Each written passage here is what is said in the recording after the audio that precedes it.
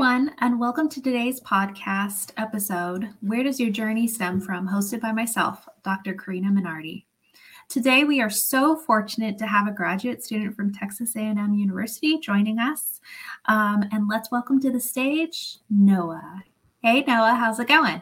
Hello, it's going great. Thanks for having me on. Of course, welcome. So Noah Lemke is an NSF Graduate Research Fellow and PhD candidate in the Department of Entomology at Texas A&M University. He researches the reproductive behavioral ecology of the black soldier's fly, a species of insect being mass reared by companies around the world to convert agricultural residuals into feed for livestock and fertilizer for crops. His research aims to understand how evolutionary processes have shaped the black soldier fly's reproductive behavior and how specific behaviors might persist or be modified within captivity. Noah's research has taken place in a variety of contexts, ranging from the lab, greenhouses, to the fly's native habitat. In addition, he's active in several multi-disciplinary research groups and has mentored several students towards successful STEM careers. So again, Noah, we are so excited to have you. Welcome. And, the first question that we normally ask all of our guests is, tell us a little bit more about you as a person. Well, thanks. I'm happy to be on. So I'm not a Texas native, so a lot of the students here are. I'm actually from Chicago, so I made quite a big transition to come down here. And I think some of my hobbies include cooking. I really like cooking. I'm a guitar player. I play the drums too. So I'm kind of diverse in some of the things that I can do. Besides research, yeah, even though that occupies a lot of my time. Oh, yes, I remember those days. Yes. But this musician, I think, and musicality is a commonality amongst some of our STEM guests previously. So it's really fascinating. What is it about music that you love? It was like a way to, I think it became something, a way to like process emotions, a way to escape. And I think the things that, there are a lot of different things that I enjoy that I can enter like a flow state. So music is one of those things. I can do it with creative writing, where I can sort of like be myself and like by myself and just kind of follow that path and find a new thing. And that'll, sort of just exist and be. And music is interesting because it has some aspects that are mathematical, but it also has some aspects that are a language. And then there's also like a self-development part too, because there are different sets of skills that you can build that are complementary, but they're not exactly the same. And so like with guitar, you start off just like trying to get basic chord shapes, and then you progress to the next thing, which is like, strumming, and then you get to the next thing and it's like, oh wait, no, there's actually way more complicated things like getting scales and then arpeggios and sweeps and your tremolos and all these other things. And then it keeps ratcheting up, and then you start getting into listening to more complex music, and it's almost endless, right? So I like that aspect to it. And then there's the collaborative part where you get to then create something, and I like that, because in high school, what I used to do was use a MIDI controller and compose music. And I actually have some of that online. So a lot of my efforts have actually been like creative. So, and I do think that science can be a creative thing, because even though it can be more constraining than some of the soft sciences or some of the arts, you're still allowed to express yourself through, just in different ways. Oh, absolutely. I think the creativity around resource stewardship and coming up with a creative way in solving a problem and addressing a hypothesis is spot on. I mean, it's an art. Science is an art, for lack of a better word. Yeah, it's just sort of forces you to be a little bit more efficient, but it's also not like artists don't have to do that too, right? Because they have to manage their budget for their supplies and source all that stuff too. It's like they're there's sort of overlapping things, right? And so actually, like, I'm sure you're aware of this. So like STEM has sort of morphed into STEAM now, right? And so like, I was going to bring that up. Yep. Yeah. So like, even in our school, like they did a whole merger too of, so the College of, I think, I'm speaking when I don't really know, but I know that there was a merger that included like some level of liberal arts, and there was some pushback, and I was like, but wait a minute, like we need graphic artists too. Like we need these people. These people are important, you know? We need to be able to communicate what we do, you know? That's the most important part. Well, and it's interesting too, because I had a Mal, she's going to be she is a guest on the podcast, and she went to a liberal arts college, and she got to design her own major. And we had a whole discussion around the allure for liberal arts, because it provides, you know, the holistic educational ground plus the arts plus the science rigor, in order to support, you know, you and your undergraduate experience that then translates to obviously a career. So you talked a little bit about you coming from Chicago, and now you're a pseudo-Texan. I have the license plate, and I like barbecue and Tex-Mex now, but I think when I'm away for a while, I miss it, but you know, I still get homesick. So I don't really know what to make of that. You favor both. So tell us a little bit about your sort of pre-grad school and living in Chicago, and what motivated you to enter STEM, I think, from an early career. Oh, well, so like I went to high school in the suburbs of Chicago, and I was in gifted education in high school, honors. And so a lot of the students that I was with, they were the type of people that at least they professed that they always had like a plan.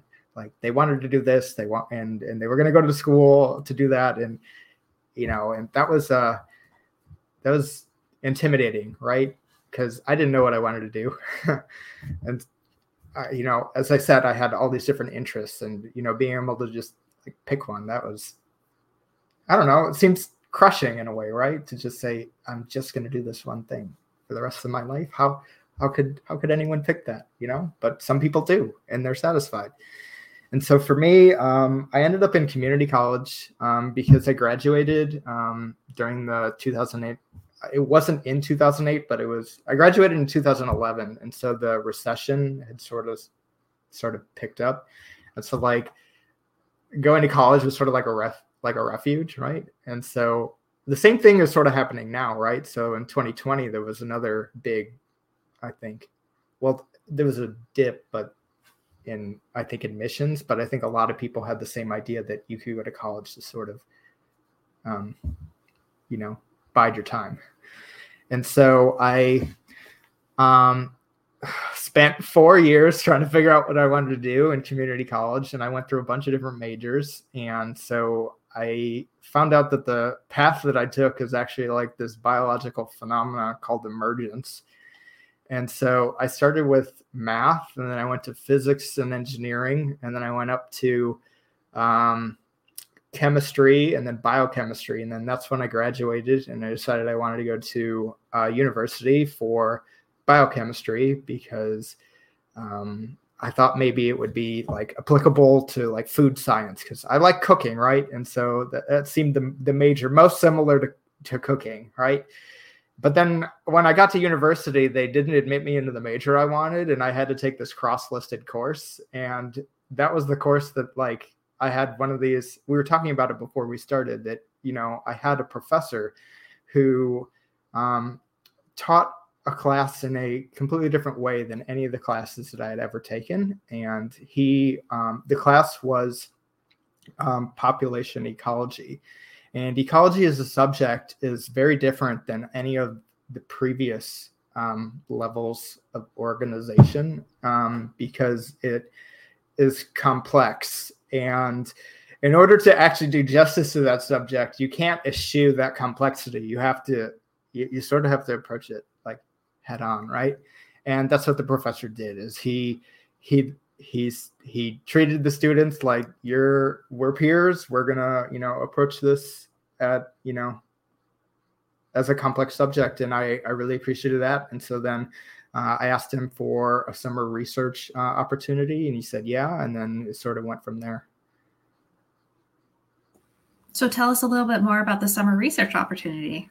Okay, so well, that was interesting because I remember the question exactly. He asked me how much I like bees, and I don't like bees. I was afraid of bugs at the time, and this is a man who did his PhD on digger wasps, and so like I was like petrified, right? And and I was like, oh, well, crud, because I'm in an R1 university and I need to do research, otherwise I'm like wasting my. That's what I came here to do, right? So I said yes, and then he's like, great, okay, I do research out at this prairie, come meet me there. And I was like, oh, okay. So then I went and I meet him at the prairie, and so then we're fiddling around with these ideas of what to do. And he's like, okay, so you don't really like bees. What about hoverflies? And so that's not really that much better because hoverflies are just these things that look like bees. And but it was too early in the season. And so it's cold in Chicago, right? And so we didn't actually find any hoverflies, not enough to do anything meaningful. And so then he put it on me to like come up with a project of my own. And I'm someone who had been influenced pretty heavily by CSI, and so I thought I had like this like crazy thought that I could be someone like Gil Grissom, right? And Gil Grissom is like this person who can do like everything, but then in addition to everything, he also knows about bugs. And even though I was afraid and terrified of bugs, I was like, I can overcome my fear. I can do this. And so like the summer research experience was like trying to figure out like what's the cheapest way to get like a carcass, and then like put that out in the prairie, and then document all the different types of bugs that would come, and then like sort of try to do it in this sort of rigorous way. And it ended up being that the cheapest way to get a substantial amount of meat is to go to this like Mexican butcher shop and then just get pig heads. And so this ended up being like a Lord of the Flies type thing. And so it was like, it was crazy.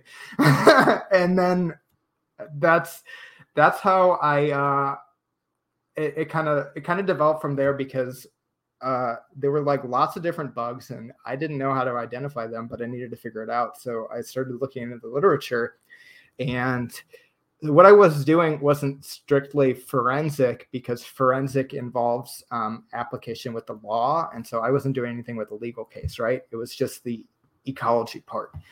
But there are people who are forensic entomologists, and they do study the development of these insects from cadavers or surrogates in order to determine, be able to apply that information to legal cases. And so there are publications out there that document this type of thing. And so I would look and I would see, okay, well, what type of fly is this, And so like the keys are published, and the keys, they would have you like go and look at this fly under a microscope, and there'd be like the difference between this species and the other species is basically just down to the number of and position of the hairs on its abdomen. Like there one might be missing from the middle of its back. And I was like, oh, okay. So that's what makes this fly or that fly, different. And so as I did it enough, I realized that there was like this guy's name popped up everywhere. And so that guy is actually my advisor right now. He's one of the predominant figures in the field. But when I came here, I discovered that, he has a second line of research. The lab is sort of divided into two right now. So one of them is forensics, and then the other is waste management. And when I discovered that he did waste management, I thought that was way more interesting. And so I kind of threw away everything I was doing about forensics, and then I landed on this black soldier fly. So I love that. I love that story. And thank you for reminding me about Gil Grissom. I totally forgot that he was a bug dude. I remember him as a character. Yeah, I it's totally like that. him and the guy from Bones. Like, yeah. Him, the guy from Bones, and then I always think of like Silence of the Lambs, unfortunately. Oh yeah. Uh-huh. Mm-hmm. That's really, really fascinating. I love that you took a turn into community college and you kind of tested the waters on a whole bunch of different, I think, areas, because as I've had various conversations with folks, it's really interesting because I always tend to emphasize the fact that it's like, okay, you might like something or enjoy the subject matter, but it's almost more important for you to figure out what you don't like in a subject matter. Oh, so that's actually I actually said that exact thing to someone earlier this morning, because I had a guest from out of town. And yeah, so it was in the context that I have a lot of things that are interesting to me, but in order to figure out what could like sustain me for a long time, I needed to figure out exactly what you just said. It's that there might be some critical thing about the thing that I like that is just not going to work. And like for like engineering, I really hated that the critical assumptions in a lot of the physics was just like, it just simplified the problem in a way that made it not real.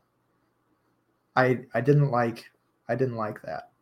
But I also say that out of ignorance, because I know that there are definitely some advanced, models in engineering that does make it complex, and I just probably never got to that point. But it was frustrating for me. It was frustrating for me at the time. Yeah, exactly. And I mean, I've used this example tons of times. As you were talking about your colleagues in high school, knowing exactly what their path was. I knew exactly what my path was. My father was a clinician, and so I just kind of assumed that I was going to be as well. And I don't particularly like sick people. And I just thought I could get over it. And that came to fruition that I just couldn't get over it. And so it was kind of like this sort of idea of this magnificent profession. And then it's like, oh, but I don't like this inherent fact that you're going to have to deal with on a daily basis. There's a lot of paperwork too nowadays. A lot of paperwork, a lot of interfacing with computers, and you're not actually dealing with sick people. So hindsight being 2020, shoot. But regardless, no, I really like that, and I like your kind of tour de force around. Plus, in all transparency, you hit out in college, I hit out in grad school because of the recession, 2011. That was exactly why I went to grad school too. Yeah. It got paid for and I could hide out there for 5 years. There you go. There's a sense of realism there. Yeah. So you said that your father was a clinician. So my dad and my stepmom, who I lived with growing up, they didn't go to college. So I sort of had the opposite experience. And so going to college for me was sort of like a way to not be like them. Yeah, first generation. Yeah. Did you have a hardship around describing to them the importance of it, or like, yes, or definitely. Or like now why you're getting a PhD? So after I got my master's, they came around to it, but that's also because I've had quite a lot of success, and so I think that it took a while, right? And so part of it is also because they're very fiscally conservative. And so like part of that success has also been the challenge of having to fund myself and maintain being debt free. Right. And so, once I've done that and like shown that, then it's like, oh, okay, well then this can be a fulfilling or a sustaining career. But, it's not like it's like there are some additional like unspoken things, right, about being first generation. It's not just that they haven't been to college. It's really that it's like anathema. They have no concept. It's because like those conversations aren't just like, oh, how was class? It's like, well, even the structure of class and how things operate are different than high school, right? And so it's the conversations can't really they can't get anywhere. And then you go the next step to like a master's program, and then the next step to a PhD, and then like the distance keeps on getting bigger. And so in order to like sort of connect with them, I've had to try to, well, being in an applied field has helped, right? Because it's forced me actually to like level with everyday people and show the applications of my work like all the time with almost everything I do. So that's helped a lot. So I can say, hey, this is what I do. This is the model organism that I work on. These are the results. This is who it impacts. This is the future of it, and then so on and so forth. I love that. And so two things. I was always, trying to explain to my family, like, why are you building this thing? What do you do? Like, I was doing microfluidics at the time. And so I would show them videos and they would go, okay, what are the applications? And it's hard if you're really into the theory based. Yeah. And then the other piece is that we had a guest on, Maria, at New Mexico State. And she came from migrant farm workers. Both of her parents are migrant farm workers. And it was so interesting. Her sort of very similar situation to yours of, having to explain like, oh, I'm a tree doctor. What do you mean I'm a tree doctor? And like having to, kind of get over that sort of hurdle. But I mean, it takes all, right? Yeah. So my mom has a closer experience to me because she went to, she has, I think, a PhD equivalent in education and she has a specialty in testing. But it's still not exactly the same because like, it's not like she went through a comprehensive exam or like an oral defense or anything like that. And I had the lucky experience of having to do that twice. So that's horrifying. That is horrifying. I could not. Yeah. I don't know. I have like PTSD thinking about those days. But it's so funny because after your dissertation defense, I know you're not there yet, but when it does come and you're done and you just look back and you go, wow, that was anticlimactic. Like all of that work for that. That's what everyone says. So I am really, I'm planning on seeing some friends that are in Europe, and then I've got a conference in Singapore after that. I want to do a little bit, maybe like a 5-minute overview, I think, about your current research. What you obviously have a NSF fellowship. So that's based obviously on a proposal. And I'm just curious if you can deep dive a little bit about what are you currently doing? We alluded to it a little bit in your bio, but. Sure. So the proposal was actually for something that was based off of my master's, which was strictly theoretical. And so during my master's, I was modeling cannibalism and like spiders during the early stages of their life, and so this is not what I do now. But when spiders when wolf spiders are born, the mothers carry the egg sacs on their back. And so all of the spiders are in the same area. It's not like the eggs get deposited in different areas. And so spiders are highly cannibalistic. They eat each other. And so there's an interesting question there, which is why don't they all eat each other as soon as they hatch, right? And so there must be some sort of physiological or ecological mechanism to stop them from eating each other as soon as they hatch, because if they did, then the populations would collapse. So I modeled that. And that I was hoping would have some applications to agricultural systems, because there are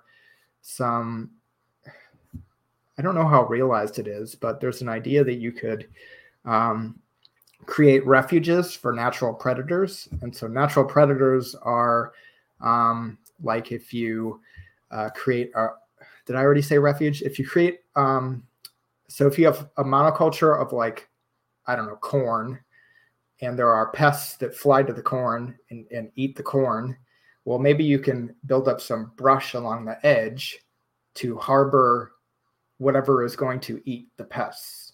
So the predators of the pests.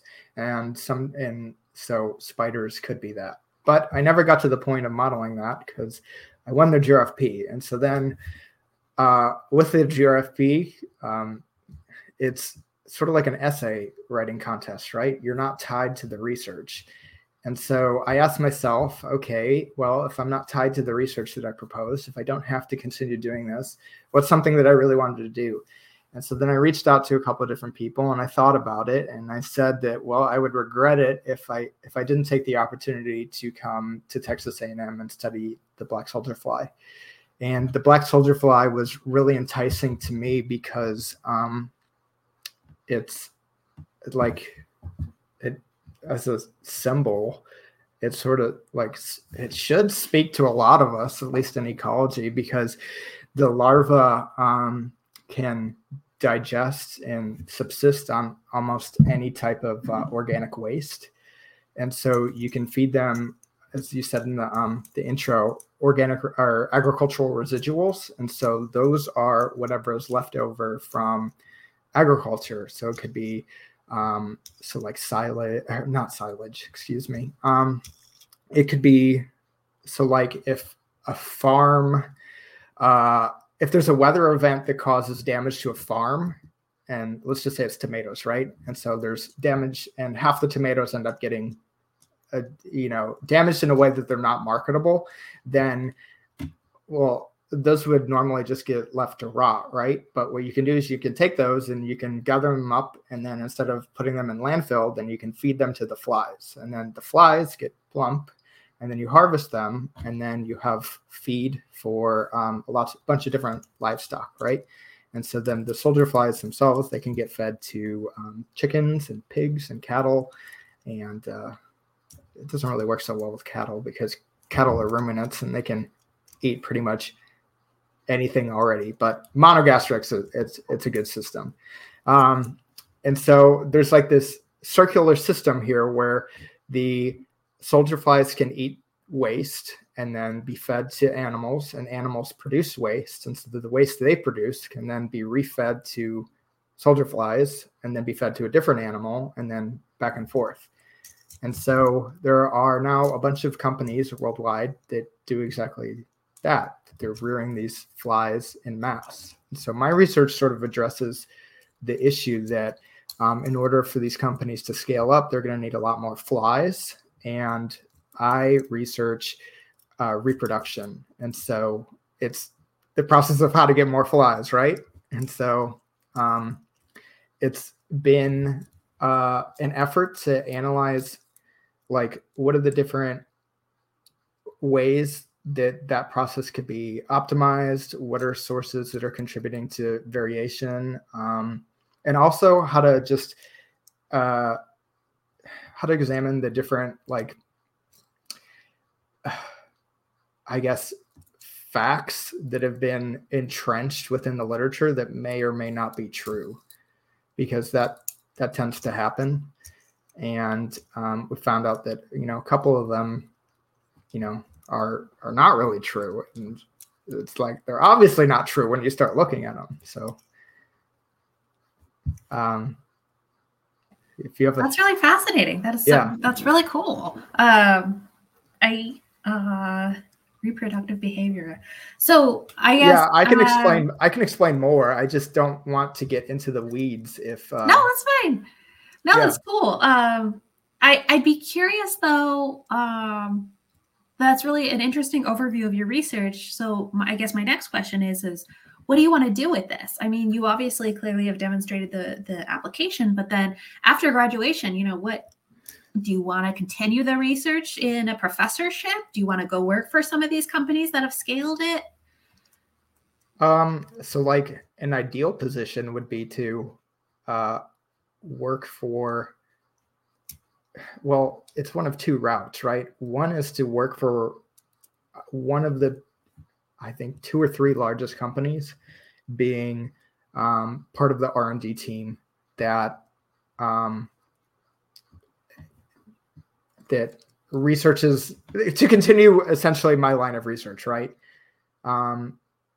Because I'm lucky that my research like really has such a direct application, right? Because I'm doing research that the companies like quite literally need. But so that would be one ideal solution. Another one, which definitely requires more, it's tougher, would be like a postdoc in a lab that then also continues the research stream.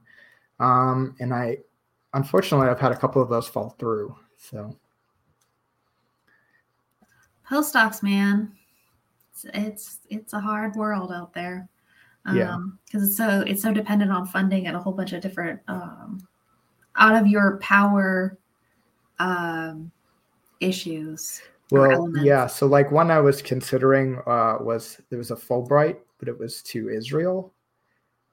And so, well, they're at war, so can't really go there. See, out of your hands. Yeah, you don't have control over everything. And so like in my head, I have a list of potential labs that I could reach out to. And so I'm waiting to hear back from, I think, some people, and then I'll get back to it. I know that sounds kind of, it's not, it's in, I'm in a little bit more turmoil than I'd like to be. You know what? Once it's after the dissertation, it kind of is life in turmoil. I hate to say it. So my last question, I know we're wrapping up, but my last question is, hindsight being 2020, reflecting back, let's say 10, 15 years ago, what would be your words of wisdom to yourself as you were creating this sort of career trajectory and path?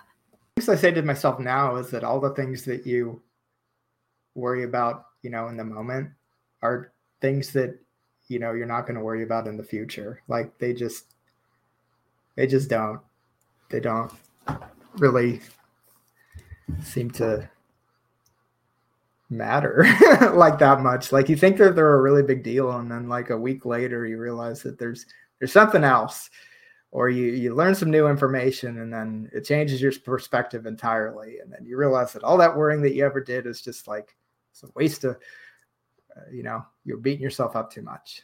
So, and I need to take my own advice, because I don't even I worry too much. Yeah, I think you just used the word turmoil. So yeah, I did. Yeah. Well, Noah, I love those words. I think that's exactly right. I mean, there really is. I mean, as you were talking, I was like, I don't even remember what I got in organic, grade-wise, or tests, or really back in the day, like geometry, like, Yeah. But yeah. Yeah. No, the connections that you make with people are really important too. Yeah. I know that's especially as you get older. That's just like a truism, right? Like you hear that and you don't really know what it means if you're younger, but then like as you get older, like you'll hit these benchmarks and you realize, oh crap, I needed to network a lot more. I needed because I need someone to vouch for me, or I needed to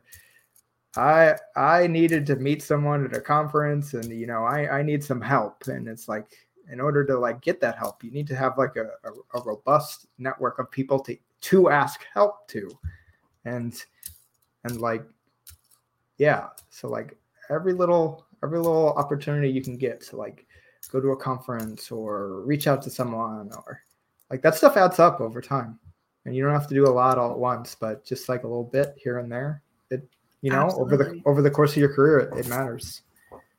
And don't necessarily, I know a lot of people are heavily reliant on their PI, and it's like, well, what if something a catastrophe happens to them? Oh, or yeah. if the relationship sours, what happens? Who are you going to leverage? Well, that's true too, because like although it's not like extremely common, like there are a list of situations that could happen, right? So your PI could take a job, they could leave, they could switch universities, they could get denied tenure, they could, a lot of things like that. And so it's like really like the networking is a way to like build yourself, like, build self-resiliency, security right? blanket. Yeah, security, right? And there are other ways. Yeah.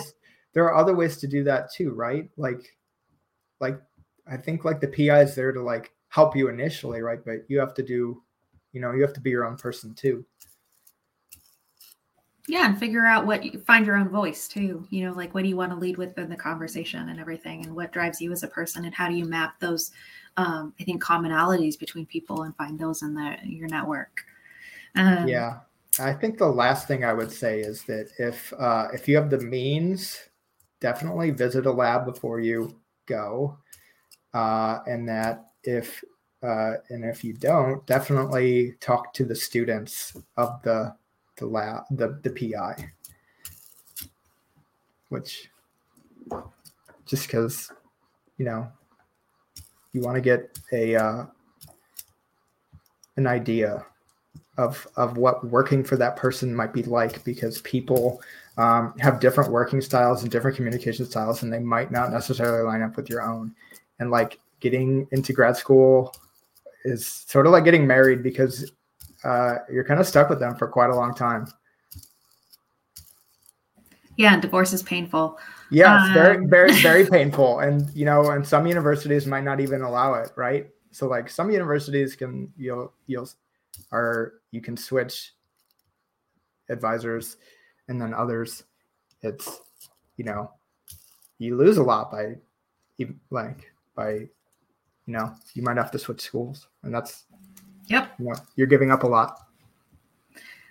Yep. Well, I love those words of wisdom. And Noah, thank you so much for your time and going over not only your I think, journey, your career journey, but also your research. It's really, really interesting and fascinating. And I'm so appreciative for you being a guest. So thank you. Thank you. All right, everyone. Well, thank you for joining us today. And again, thank you to Noah. And always remember to ask yourself, where does your journey stem from? Bye, everyone.